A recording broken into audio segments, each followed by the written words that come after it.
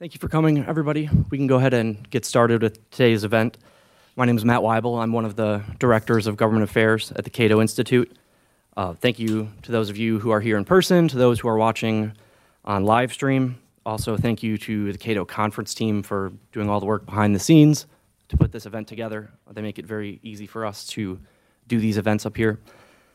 Today's Capitol Hill briefing is entitled, "Should Cryptocurrencies Be Regulated Like Securities?" Cryptocurrencies are now a $270 billion market, and initial coin offerings, or ICOs, raised more than $8 billion in the first 5 months of 2018. Today, we'll address the following question: what is the appropriate regulatory framework for this emerging financial technology? Our panelists will outline a regulatory framework for securing innovation while ensuring protection against fraud and crime. Diego Zuluaga is a policy analyst at the Cato Institute's Center for Monetary and Financial Alternatives, where he covers financial technology and consumer credit. Before joining Cato, Diego was head of financial services and tech policy at the Institute of Economic Affairs in London. He authored papers on the social value of finance, the regulation of online platforms, and the taxation of capital income. And he's also the author of the paper that's on your chairs, "Should Cryptocurrencies Be Regulated Like Securities?"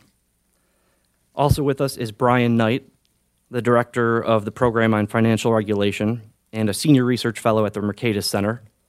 Brian's research focuses on numerous aspects of financial regulation, including the creation of pro-innovation regulatory environments, the role of federalism in fintech regulation, the use of digital assets for financial transactions, the role of regulation for credit markets and consumer protection, and the provision of capital to businesses. We'll have time for questions at the end, but please hold until then. And as always, if you'd like more information from Cato on cryptocurrencies or any other topic, feel free to grab me after the briefing. We can exchange emails, and we're happy to be a resource for you guys on Capitol Hill. And with that, please welcome Diego Zuluaga. Thank you, Matt. Well, thank you all very much for coming. The main message I wish to convey to you is that cryptocurrency networks are very exciting and a very rapidly evolving new set of technologies, indeed so rapidly evolving that the $270 billion market cap that I cite in my paper is already out of date, because the market cap, as of the latest count, is $300 billion, and probably by the time we leave this room, it will again have changed. So very rapidly evolving, it's emerging as a key capital formation mechanism for entrepreneurial ventures. So for new firms trying to raise capital, the projects involving cryptocurrency networks are becoming increasingly important. And the more significant policy question is that as a leading financial services hub, the United States is unfortunately falling behind other leading financial services locations around the world. And that has to do with fragmentation on two different counts. On one hand, fragmentation between state and federal authorities, and then secondly, fragmentation between regulators of the capital markets and of financial services markets. Fortunately, though, there are moves that can facilitate an updating of regulations to more easily and more sort of openly welcome the rise of these new technologies, and that's what I wish to present to you in my paper and my subsequent remarks. So first of all, let's start with the basics. What is a cryptocurrency? Well, a cryptocurrency, according to most documents you will read, is a digital representation of value. Now, what does that tell us? It means that holding a cryptocurrency entitles you to the acquisition of goods and services on certain platforms. It represents your right to obtain something on a particular platform. So, for example, Bitcoin, which is the most well-known cryptocurrency, is a payment system, and the ownership of Bitcoins allows you to transfer funds on the Bitcoin network. Now, the advantage of that is that transaction costs on the Bitcoin network are comparably low by comparison relative to other payment systems. In the case of the Ethereum network, which is another major cryptocurrency, it's about the allocation of computing power, so allocating computing power between different platforms. The point is that cryptocurrencies allow the exchange of value without an intermediary. Traditionally, online and offline, the exchange of value has depended on someone sitting in the middle of the transaction and making sure that those wishing to acquire something and those selling that particular good or service exchange value in the way that they had agreed. Cryptocurrency technology, as pioneered by Bitcoin about 10 years ago and then improved or altered in different ways by newer projects, has removed the need for an intermediary. It uses cryptography and other advancements of peer-to-peer technology to remove the intermediary and therefore enable people to interact with each other without someone having to sit in the middle. That is not just technologically very interesting, but it can reduce the cost of transactions to the extent that no one needs to be remunerated at the center for those transactions taking place. Now, since Bitcoin first came about, a number of other projects have emerged, and now we have over 1,600 different cryptocurrencies. And not only have they emerged as a way to make payments easier, to make the running of internet platforms frictionless or less difficult, and there's an increasing amount of wider applications, but also we have something emerging called the initial coin offering, which as you probably can notice, looks very similar to an initial public offering, although the term is a bit misleading for reasons I will touch on in a moment. But the initial coin offering is a way for entrepreneurial ventures to raise capital for their projects, to raise funds, and in exchange, they promise to the people providing the funds tokens that will entitle them to acquire goods and services in the future once the particular venture is live, once it's functional. And initial coin offerings, even though they're a very young fundraising device, have already reached nearly $20 billion. So those are the two main descriptions or main institutional factors in this particular space. But as far as the policy question is concerned, there has been concern for the last number of years that there isn't enough oversight and consumer protection in these particular areas of this rising market. And as a result of that, there have been initiatives to try and see what sort of institutional designation, what sort of legal framework should apply to cryptocurrencies. And the main question has involved whether cryptocurrencies are commodities or securities. Now, there is significant difference between the liability and the applicable framework in these two different cases, not least because in the case of regulation as securities, it would be the Securities and Exchange Commission that would be involved in regulation, and the number of disclosures and registration that would be required from issuers of cryptocurrencies would be those of securities. Now, the main test for defining whether something is a security comes from the 1940s, and it's a precedent called the Howey test. And it involves cryptocurrencies meeting the following four criteria. It has to be an investment of money in a common enterprise in the pursuit of profits from the efforts of others. Now, the question is whether cryptocurrencies as they currently exist meet that particular legal test. Of course, we are used to designations of securities in cases where you have a firm that is issuing equity, for example, and that equity entitles the people who own it to certain cash flows that will come from the venture, certain profits, and those will be obtained by the work of other people in the particular firm, and the shareholders will be remunerated. In the case of cryptocurrencies, it's different because we're talking about tokens that entitle you to buy goods and services on the particular platform. If you're an owner of Bitcoin, you are not a shareholder in something called Bitcoin. You own Bitcoins, tokens that allow you to make payments on the network, but those do not entitle you to the residual cash flows from any firm called Bitcoin because there is no intermediary. Instead, what you have is a situation in which people are exchanging value without an intermediary, and in the process, the particular tokens may change in value themselves, but they have no entitlement to cash flows. So it is difficult to incorporate a cryptocurrency into the traditional definition of a security to the extent that there are no profits being pursued from the efforts of third parties. Right? I think the sort of the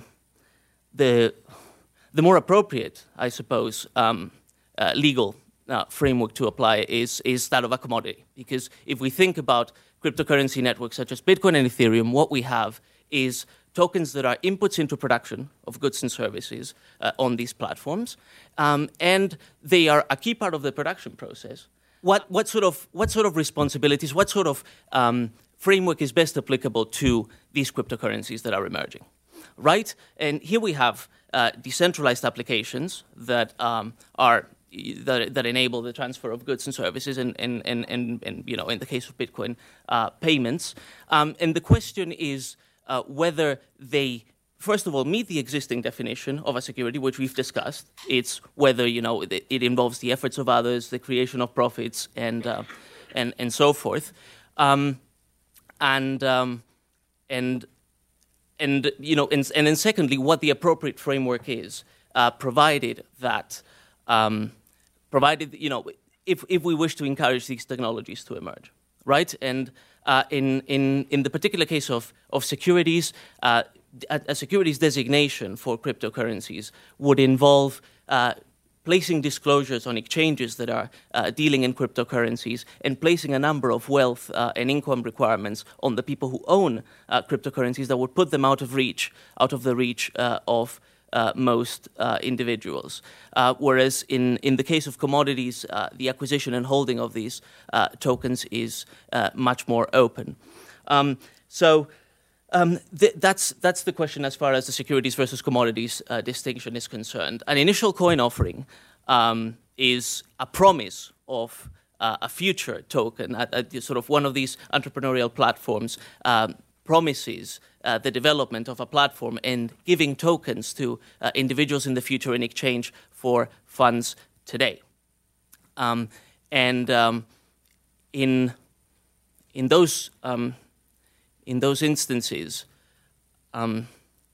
the consumer protection issues can be greater because there is relatively less known about what the functionality of the platform will be in the future. Now, the main focus of regulatory attention in terms of worries about consumer protection has been on the ICO side, because there have been instances of fraud and there have been allegations of fraud, instances in which, you know, up to 25% of ICOs have been called out as fraudulent. The important point to remember is that ICOs are a relatively small fraction of the entire cryptocurrency market. So cryptocurrencies market capitalization is currently 300 billion, as we said. The total the total amount of funds raised via ICOs up to the present date is $19 billion.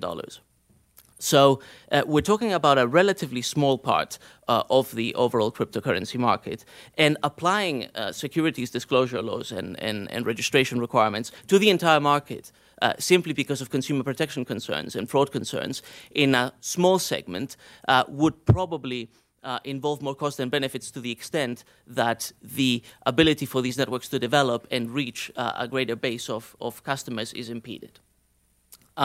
So now going into my paper, what I propose is the following.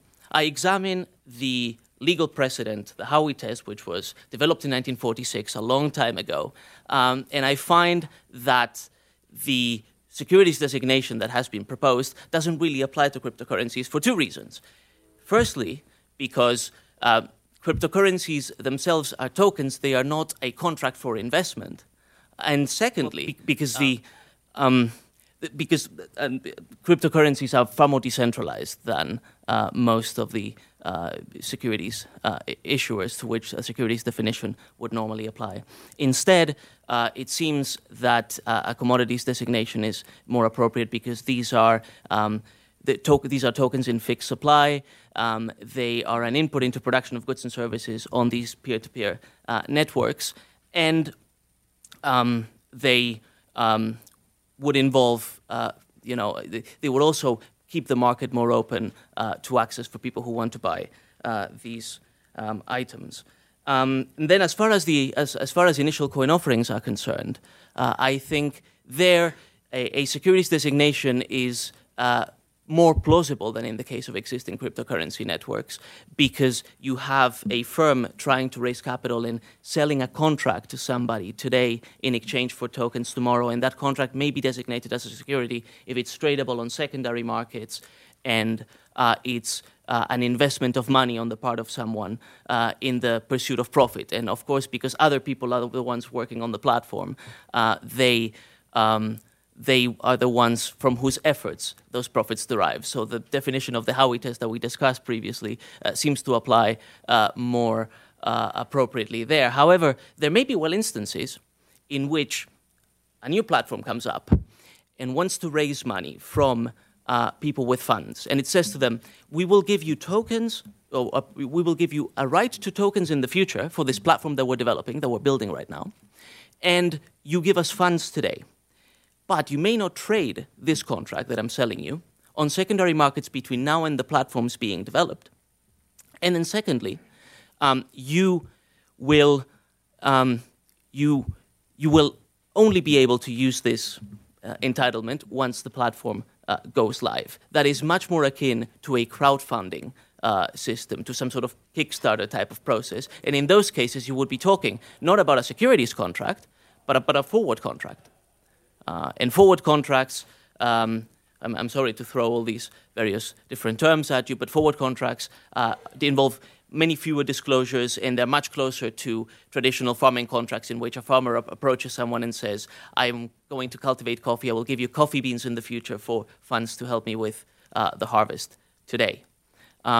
In that way, by building such a two-tier system, we are making sure that the concerns about consumer protection and fraud are addressed, because most of the fraud is focused on the initial coin offerings that involve speculative investment between the raising of the funds and the functionality of the platform during that time period, while also giving an avenue for people who, in good faith, just want to raise funds for a platform and don't wish for any particular element of speculation to be involved in this. They're not looking for short-term profit, but rather are looking to build something by raising funds today. In that way, you give those people a second option as far as their initial coin offering goes. Now, to conclude, the main point is to say that as a result of jurisdictional differences, at the state level versus the federal level, and also as a result of the division of powers between the Securities and Exchange Commission, which regulates securities markets, and the Commodity Futures Trading Commission, which regulates commodities, and as well as the IRS, and which obviously is responsible for tax policy, and FinCEN, which deals with financial crime. As a result of this division of powers, we have come to a situation where there's tremendous regulatory uncertainty as to the status of cryptocurrencies. And by more clearly defining the question of which cryptocurrencies, if any, qualify as commodities versus securities, and what the status of ICOs is, we can help to clarify that and get much closer to the pioneering jurisdictions around the world, such as Singapore and Switzerland, which have quickly adapted their legal frameworks to accommodate this new technology. It remains to be seen how much market potential these cryptocurrencies will have in future, but I do think that a lot of it will be determined by the provision of greater regulatory certainty. Thank you.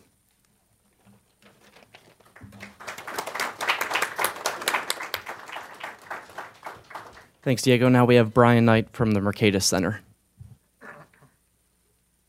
Thank you, everybody. My name is Brian Knight. I'd like to thank the Cato Institute for having me.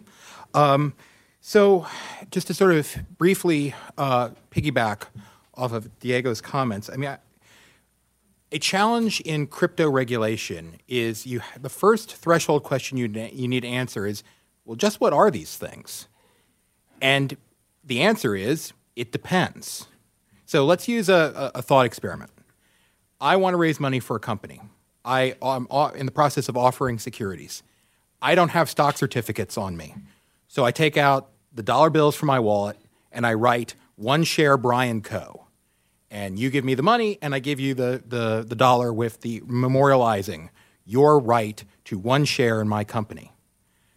Well, is that a security? Yes. Can you go take that dollar and put it in the vending machine and get a soda? Yes. It's at the same time security and money. This is this thought experiment, I think, neatly sums up the challenge of regulating crypto because it can be many different things at the same time. And therein subjects it to regulation by multiple regulators who are in good faith and reasonably applying the statutes that they are responsible for applying to a particular transaction or a particular asset or a particular entity. The problem is, of course, then you're having multiple, potentially conflicting, and certainly burdensome regulatory regimes being applied to the same asset. Not necessarily, though, the same transaction, but certainly the same asset. This creates a challenge for the holders of the asset, where if you own Bitcoin, to go to the original, if you own Bitcoin, it is simultaneous. It simultaneously can be money, property, a commodity, and a security, depending on which regulator you talk to and how you're using it. Which means you can have some fairly bizarre outcomes where it's treated like money for FinCEN, but you have to realize a gain as if it was a Monet painting, or else the IRS will be angry at you. So, and yeah, again, this is not necessarily regulators being unreasonable. It is technology pushing up against an existing regulatory framework that made a certain amount of sense. I don't want to go overboard in saying how much sense it made, but it made a certain amount of sense. And yet it is being pressured by advances in technology. It is worthy of wondering whether or not we should reconsider the regulatory environment for not just for cryptocurrency, but for these transactions in general, with cryptocurrency being a piece of evidence or an indicia that this regulatory framework is starting to show its age. One area I particularly want to focus on, and Diego definitely alluded to it, but this is an area I've spent a lot of time thinking about, more than is probably healthy, is the interaction between federal and state regulation. Now, the sale of securities in the United States, as a general rule, with some very real exceptions, is governed at the federal level. There is fairly broad federal preemption for the sale of securities. So if you are using a token as your vehicle for selling securities, the token is memorializing a securities interest in a particular company. And you, the company issuing the ICO, are on the right side of the SEC, you've done the necessary filings, etc.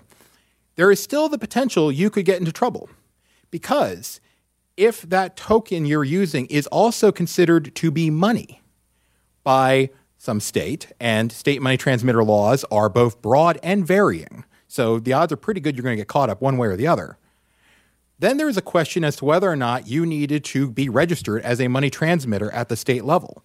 And if you fail to do that, there is a question as to whether or not you may face not only state liability and possibly state criminal charges, but also federal criminal charges, because it is a felony to engage in a money services businesses without the necessary state license.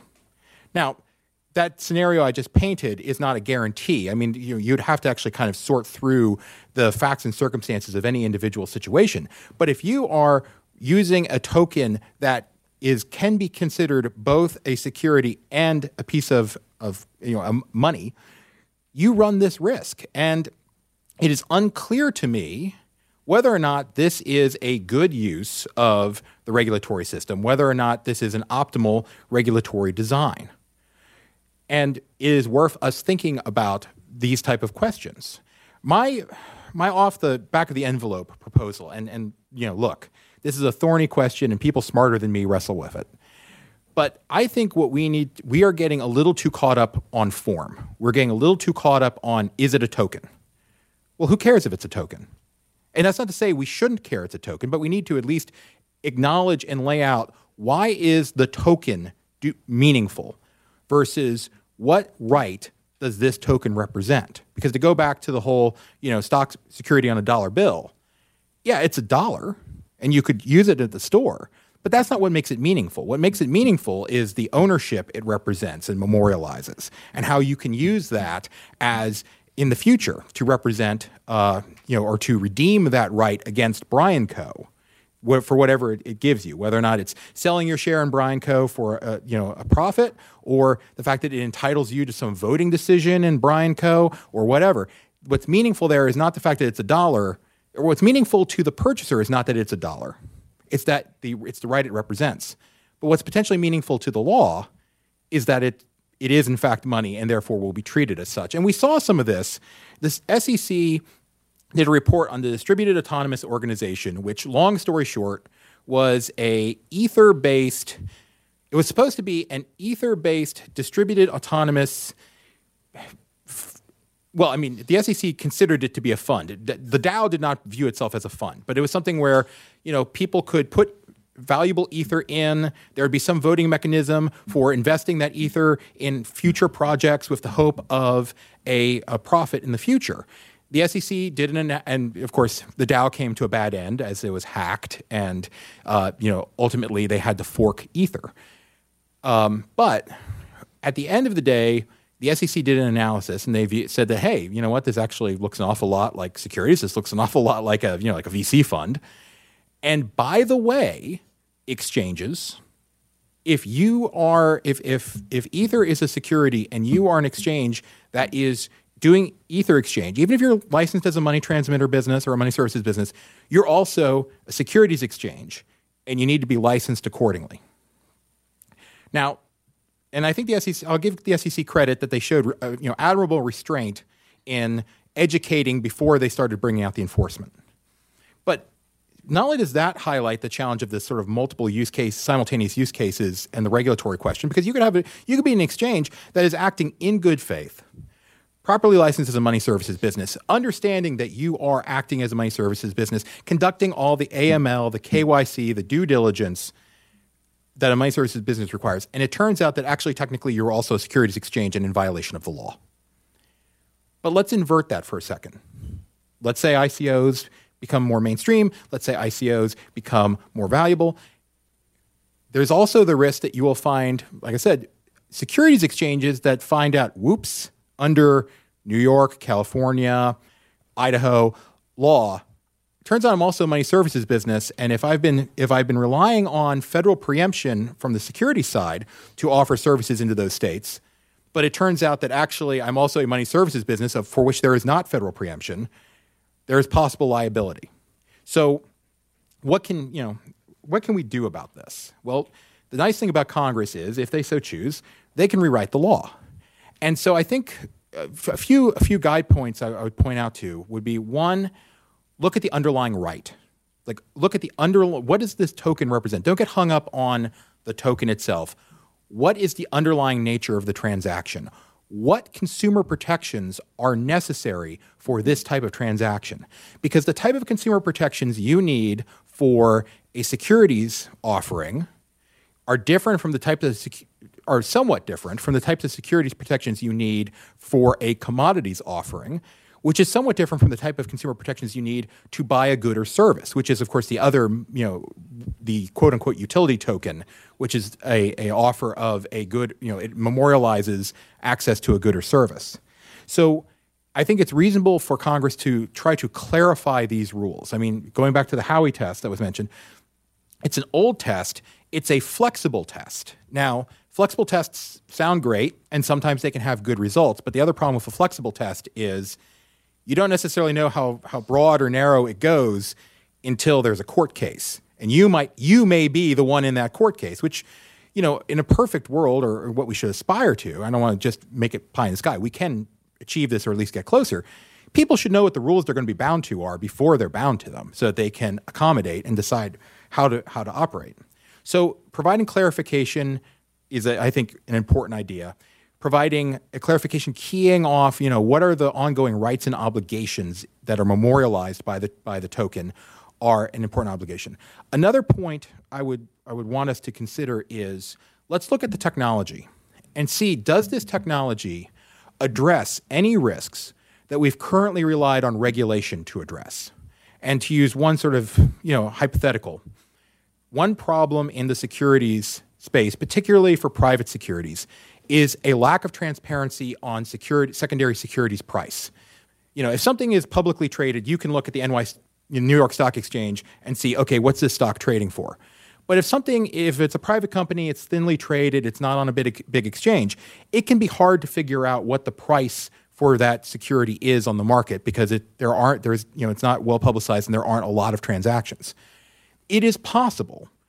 This is not, I'm not endorsing this, but it is certainly possible that the type of distributed ledger technology that crypto assets rely on can address this because suddenly you have this publicly accessible distributed ledger showing transactions. If that is the case, again, if some of the disclosure requirements that are currently baked into private securities laws and can be burdensome could maybe be rolled back. Not because we've decided, well, consumers just need less protection, but because, well, they're getting the protection from the technology. So we don't need the regulation. Conversely, it is also possible that the technology may introduce new risk. And if it introduces new risk that justifies regulation, and not every risk justifies regulation, then new regulation may need to be introduced. I would strongly urge that we not rush into new regulation. But if after calm, cautious, sober assessment, there is a need, well, so be it. We'll move forward on that. The other issue is considering whether or not greater preemption of the states, particularly in the space of money transmission, may make sense. Now, Congress has asked the states to harmonize their money transmission laws since at least 1994, I think, with Regal Neal. I might be getting that date wrong. And the chairman of the SEC and the CFTC have both, wrote a joint op-ed recently pointing out that, these things, they have very little insight into the money transmission space and what's going on there because it's a state-level activity, even though for these reasons, it does impact and press up against the commodities and securities industries, respectively. So, maybe and to their credit, the states are engaging in an effort to harmonize their rules, but then again, there are reasons to doubt that harmonization may, actually sustain or be durable. I'm happy to be proven wrong on that, but past experience indicates that it might be a challenge. So there may be a justification and a need for greater federal involvement and greater federal preemption, which is a big hammer to swing. But there are times where it can be justified, and given the borderless, stateless nature of this technology and the fact that it's inherently or core interstate commerce, there's certainly, I would argue, a constitutional hook there, or at least Congress would not be exceeding its authority. And there may actually be some very real, very positive reasons to do so. Anyway, those are just some thoughts on the topic, and I look forward to any questions you may have, and if I can be of any help, just let me know.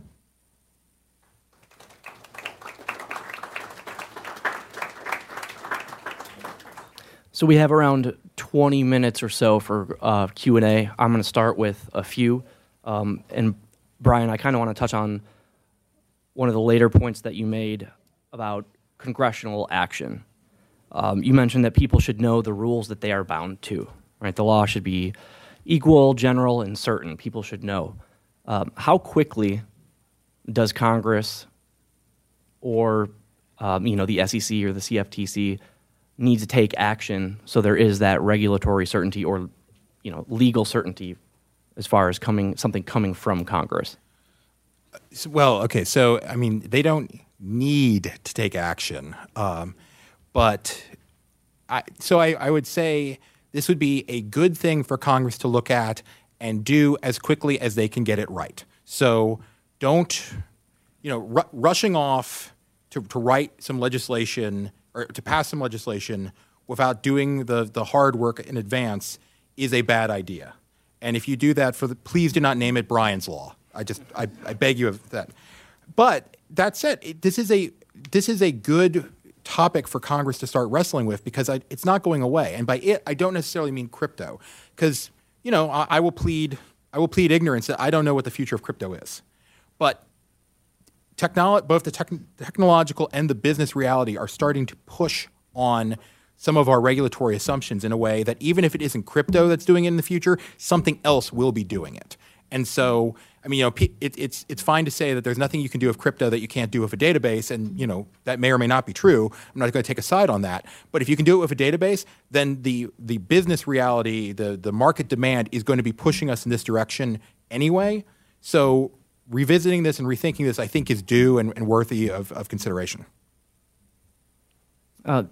Diego, this is more for you. You mentioned that there are more than 1,600 different cryptocurrencies.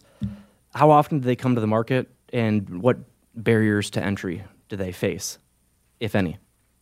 Well, of course, the proliferation of cryptocurrencies has only been increasing since about 2014. The first one, Bitcoin, came to market in 2009. As far as the barriers to entry are concerned, capital formation is a main one. And going back to what the point that Brian was making right now, there's a question as to whether we need legislative reform that specifically targets crypto, or also whether crypto is raising issues about changing regulatory policy for capital formation as a whole. So right now, if you are a firm trying to raise capital, you either have to, if you want to engage in an initial public offering, which is an offering to all sorts of investors, you have to disclose information and engage in quite expensive registration requirements, or you can just issue to a restricted number of people who tend to be wealthy. Now, this distinction between what are called accredited investors and the rest is increasingly being tested by developments like initial coin offerings, and it might be the right opportunity to try and address that distinction between those two. And in the capital formation package that went through last week through the House, there was an update to the accredited investor standard to try and broaden it, to try and make it easier for people who are not wealthy to have access to these private offerings. This might be the opportunity for it, and crypto might have highlighted it. The second barrier is the fragmentation of legislation at the state level. If you're a cryptocurrency network, particularly focused on payments, according to state law and also according to FinCEN, you're a money transmitter, and that means that you need to be licensed in different jurisdictions. I think there are up to 15 different licenses. There's an application fee to be paid for each of those licenses, and a changing regulatory framework applicable in each. Fortunately, the OCC now is hopefully coming up with a new fintech charter that will facilitate that and to some extent mitigate the barriers at the state level. And one last question from me before we open it up to you guys. Given the fragmentation at the state level and regulatory questions of is it a commodity, is it a security, depends on the status at the time, how much does that contribute to volatility? Over the past year, we've seen Bitcoin surge, and now we've seen it fall. How much of that is driven by regulatory uncertainty? If you look at events, regulatory events happening at particular points in time, you see that a lot of the cryptocurrency volatility can be explained by that. So, for example, in China, when China first mentioned that it might ban cryptocurrency exchanges, and when subsequently it did ban them, you had a 10% decline in the Bitcoin price in each of those cases. Every time there's been a significant regulatory revelation here in America about cryptocurrencies, there's been a price impact. So most recently, when William Hinman from the SEC hinted that Ethereum would probably not be regarded as a security according to SEC legal precedent and statute, there was that was instantly reflected in the Ether price. So clearly, some of the volatility is explained by regulation, but of course, we're dealing with a new technology that's highly evolving quite quickly, and therefore, business uncertainty is also a big driver, I think, of risk, price risk.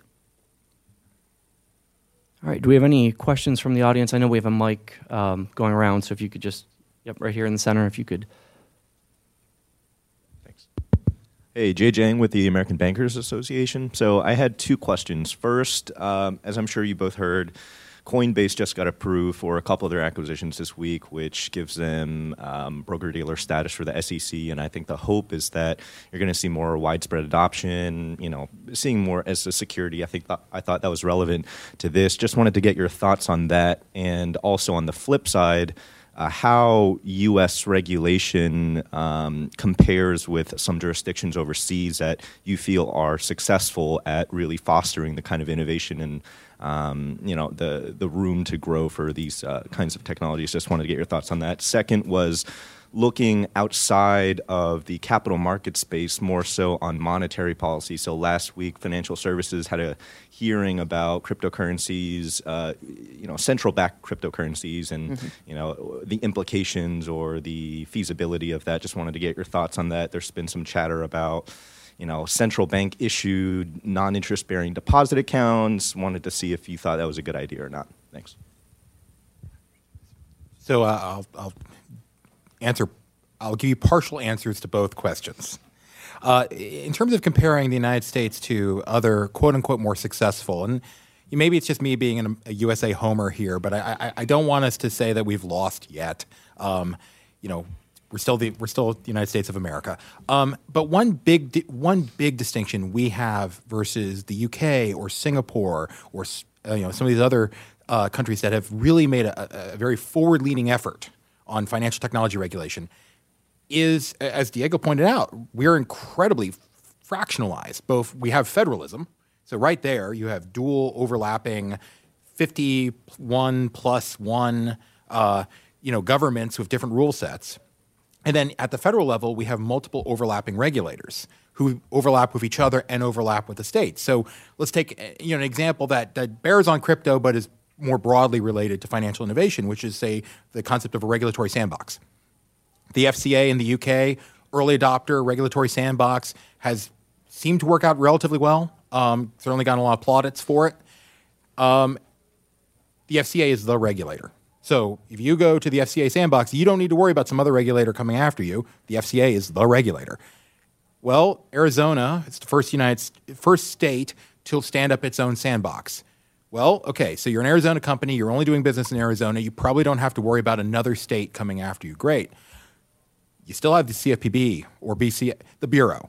Let me, peace in our time, the Bureau. You still have the Bureau standing over top of you, right? And okay, Arizona might be okay with what I'm doing, but is the Bureau going to be okay with what I'm doing? Or flip that around. Let's say the Bureau launches a regulatory sandbox. Well, the Bureau is not a licensing authority, and you have to locate yourself somewhere. So what if the Bureau says, hey, we think this is great, and an aggressive, say, New York attorney general says, well, you're a New York-based company, so I don't care what the Bureau says. We have our own laws. I will Martin Act you if you try something. So there is a need for that. One of the disadvantages we're working on is that. Now, there are advantages to federalism. I don't want to short sell it, but just from this particular perspective, that's a cost or a headwind we face that most other countries don't. And then on the monetary policy side, which I fully disclose is not my firm area of expertise, but I guess the one question I'd have is, do you need crypto to have a central bank issued account? Or is that one of those things you could just as easily do with a database? And I don't know the answer to that, but this is an example as to what Diego was saying of how crypto is getting us to rethink or ask a bunch of questions where the answer may not actually be crypto, right? We may end up in a world where we've reformed our regulation. The securities regulation is much more streamlined. It's a much simpler system. We have central bank issued accounts, which I'm not saying is good, but let's just say for the sake of argument, and none of it's crypto. And we're looking back on it 10 years later and we're like, hey, remember that crypto stuff? Yeah, that was weird, but we got all this cool regulatory reform out of the deal, in which case, great. Assuming it's good regulatory reform. Yes, I broadly agree with Brian. In terms of the foreign jurisdictions that are ahead and the progress they've made, I think two things distinguish them. If we're talking about Switzerland or Singapore or even the UK in some cases, Cayman Islands, is that they tend to have a narrower definition of a lot of these financial products. Particularly with securities, they've more clearly defined. In the US, we don't have a statutory definition of a security. We have legal precedent, but nothing is explicitly defined in statute as what a security is. And I think that has created uncertainty. The second item is that a lot of these jurisdictions are hosts of cryptocurrency networks, but they're not a major center of buyers. And therefore, if the concerns come from consumer protection, they would worry less about that, because fewer of the targets of a lot of these offers of new coins are there. So therefore, to that extent, they have some advantage over the US, which is not just a center for the development of these new technologies, but also a massive market for them, right? In terms of central bank cryptocurrencies, I don't think the crypto technology is particularly attractive to central banks because it's decentralized and it involves the setting of parameters at the outset that cannot be changed because otherwise people will lose trust in the network, whereas central banks care about being able to change their monetary policy on the basis of changing circumstances. So I don't think they would themselves make much use of the technology. However, the use of digital currencies is more attractive to them. Of course, a lot of the monetary policy of the Fed and other central banks is already digital, but moving to a cashless system has been the goal of some central bankers, and I think that raises some troubling policy issues in terms of not just value preservation, but also the ability of then people to move their capital around the world. You know, we're not just talking about the US here, but other jurisdictions. So there are issues there. And as far as Coinbase is concerned, I think other than the individual event of Coinbase trying to obtain licenses to do more things, it just shows that this technology is going mainstream. Not just that crypto exchanges and cryptocurrencies are doing more for retail customers, but also that more and more of the existing business will look at crypto as something to incorporate. And I think we already see this in Chicago with some of the Bitcoin futures contracts and other crypto futures contracts that are emerging. And that's desirable because it shows that we can have an adaptation both of existing and of emerging players to a more open regulatory environment.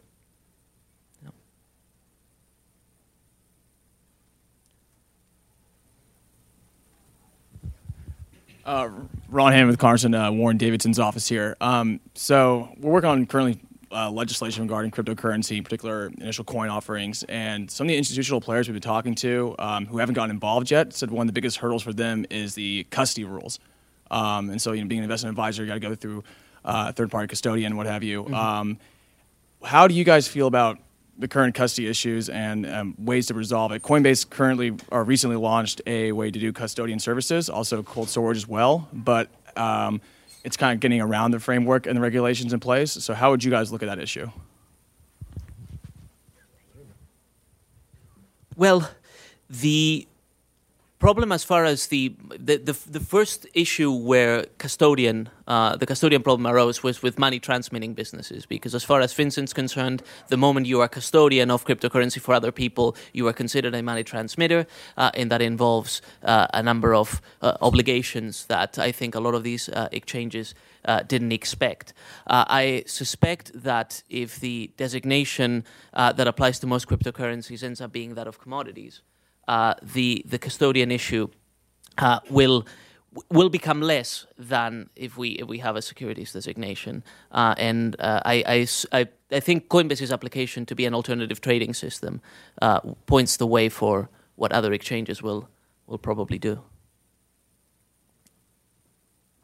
We have time for a few more questions, if there are any more. Yep, up front.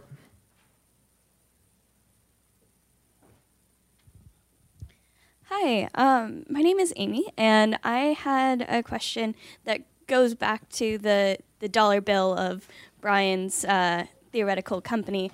So,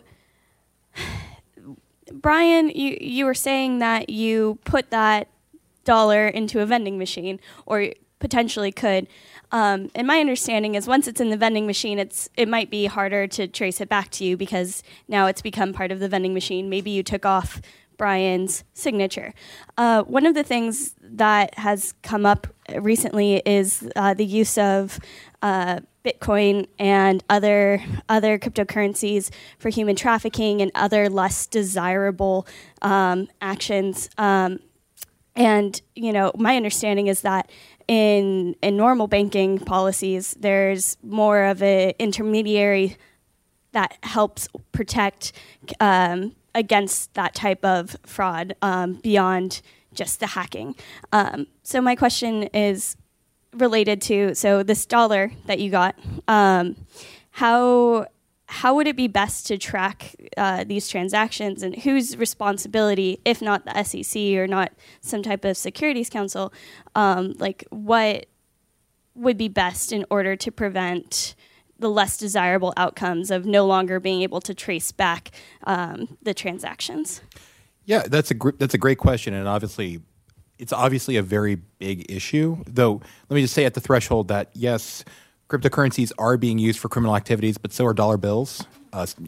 So I don't want to say. And in some respects, crypto, from a law enforcement perspective, has some things to recommend it, in that you're part of what's supposed to exist in your standard, I hesitate to use that word, cryptocurrency, is a publicly available and immutable ledger. And so unlike, say, me handing you a stack of dollar bills in a parking lot, where unless someone caught that on tape, there's no way to trace it, there is a publicly available ledger. And we have seen, and I believe this was in some of the recent special counsel papers that they allege, anyway, that they've traced back some Bitcoin transactions to Russian intelligence, because that ledger is publicly available, and with enough time and enough sleuthing, you can link the pseudonym attached to the account to a potentially to the actor. The other thing is that, and this is one of the great I would argue this is one of the great ironies of cryptocurrency, is when Bitcoin first came out, it was like, we don't need intermediaries, we don't need trusted intermediaries. And as it's become more and more mainstream, guess what's cropped up? Intermediaries. Because intermediaries can absolutely charge rents or claim rents, and intermediaries can absolutely censor in ways they shouldn't, but they also provide value. And so to the extent that people are using a standard intermediary, they have the same AML, KYC, all of those requirements. To the extent they're not, then it is a little harder, but I would think it's somewhat akin to people using a cash economy, except that there is also this publicly available ledger. And so I think what we are seeing is law enforcement is focusing on how to analyze that ledger and how to make it useful. And of course, one other issue is that ledger is, assuming things work the way they're supposed to, and they may not, that ledger is immutable. So it's going to be available for the foreseeable future, where even if this, let's say in a criminal case, the statute of limitations has passed, so you can't necessarily use it to bring a charge against somebody. That's still useful information for the future, where that criminal actor operates again. So does that answer your question? Sorta. I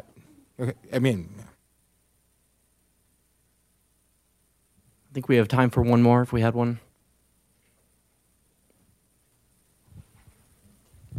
Hi, my name is Landon. I'm with Congressman Emmer. One of the issues of laying down some principles in a speech that's not necessarily binding on the SEC is you have some of the more established actors coming in asking for that same sort of clearance. Next down that line, I think, is Ripple. Have you looked at Ripple, and is that a security or not? If you haven't looked at Ripple, are there other cryptocurrencies you've looked at that the agencies haven't given guidance to that might not be securities? Well, so I'm not in a position to pronounce any given thing to be a security or not a security, but I think it's worth. So I guess there's a 2-point thing here, which is that we have a set of vague and fuzzy principles we use to kind of assess whether or not something is or is not a security. That's not entirely satisfying. Congress could create much more precise, clean principles that we could use, which would hopefully be more satisfying. That said, it does strike me that something like Ripple, from my understanding of it, and I am not an expert, that you could make a pretty good argument that it is not a security, in the sense that, as I understand it, and I'm open to being corrected, the people conflate Ripple, the company, with XRP, the token, and XRP is actually an open source protocol that other people could use. And so Ripple's out there selling software to banks that uses the protocol. But as I understand it, another firm Dripple could show up and say, you know what, we're going to use XRP, but we have a better product. You don't need Ripple anymore. You need XRP. Ripple goes out of business. XRP remains. And that doesn't strike me like a corporate security. It looks kind of more like a man-made commodity. But, that's just me sort of noodling through it here on this table, right? I mean, smarter people than me who charge $2,000 an hour should probably opine on that first. I think with the same caveat, I think it's important to keep in mind in the case of Ripple that even though a lot of the supply is used or is held by the company, the intention of holding that supply is to facilitate payments, and in that way, Ripple basically operates as an internal currency of a company, and the trading in that for profit from the work of others doesn't seem to be as clear cut as some people are trying to make it seem.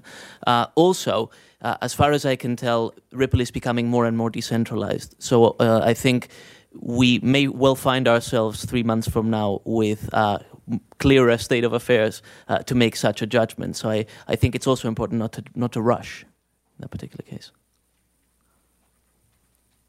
Thank you, everyone, for attending. This concludes the program. Feel free to contact me if you'd like to learn more about cryptocurrencies, and we'll get you set up with the right scholars at Cato. Thanks.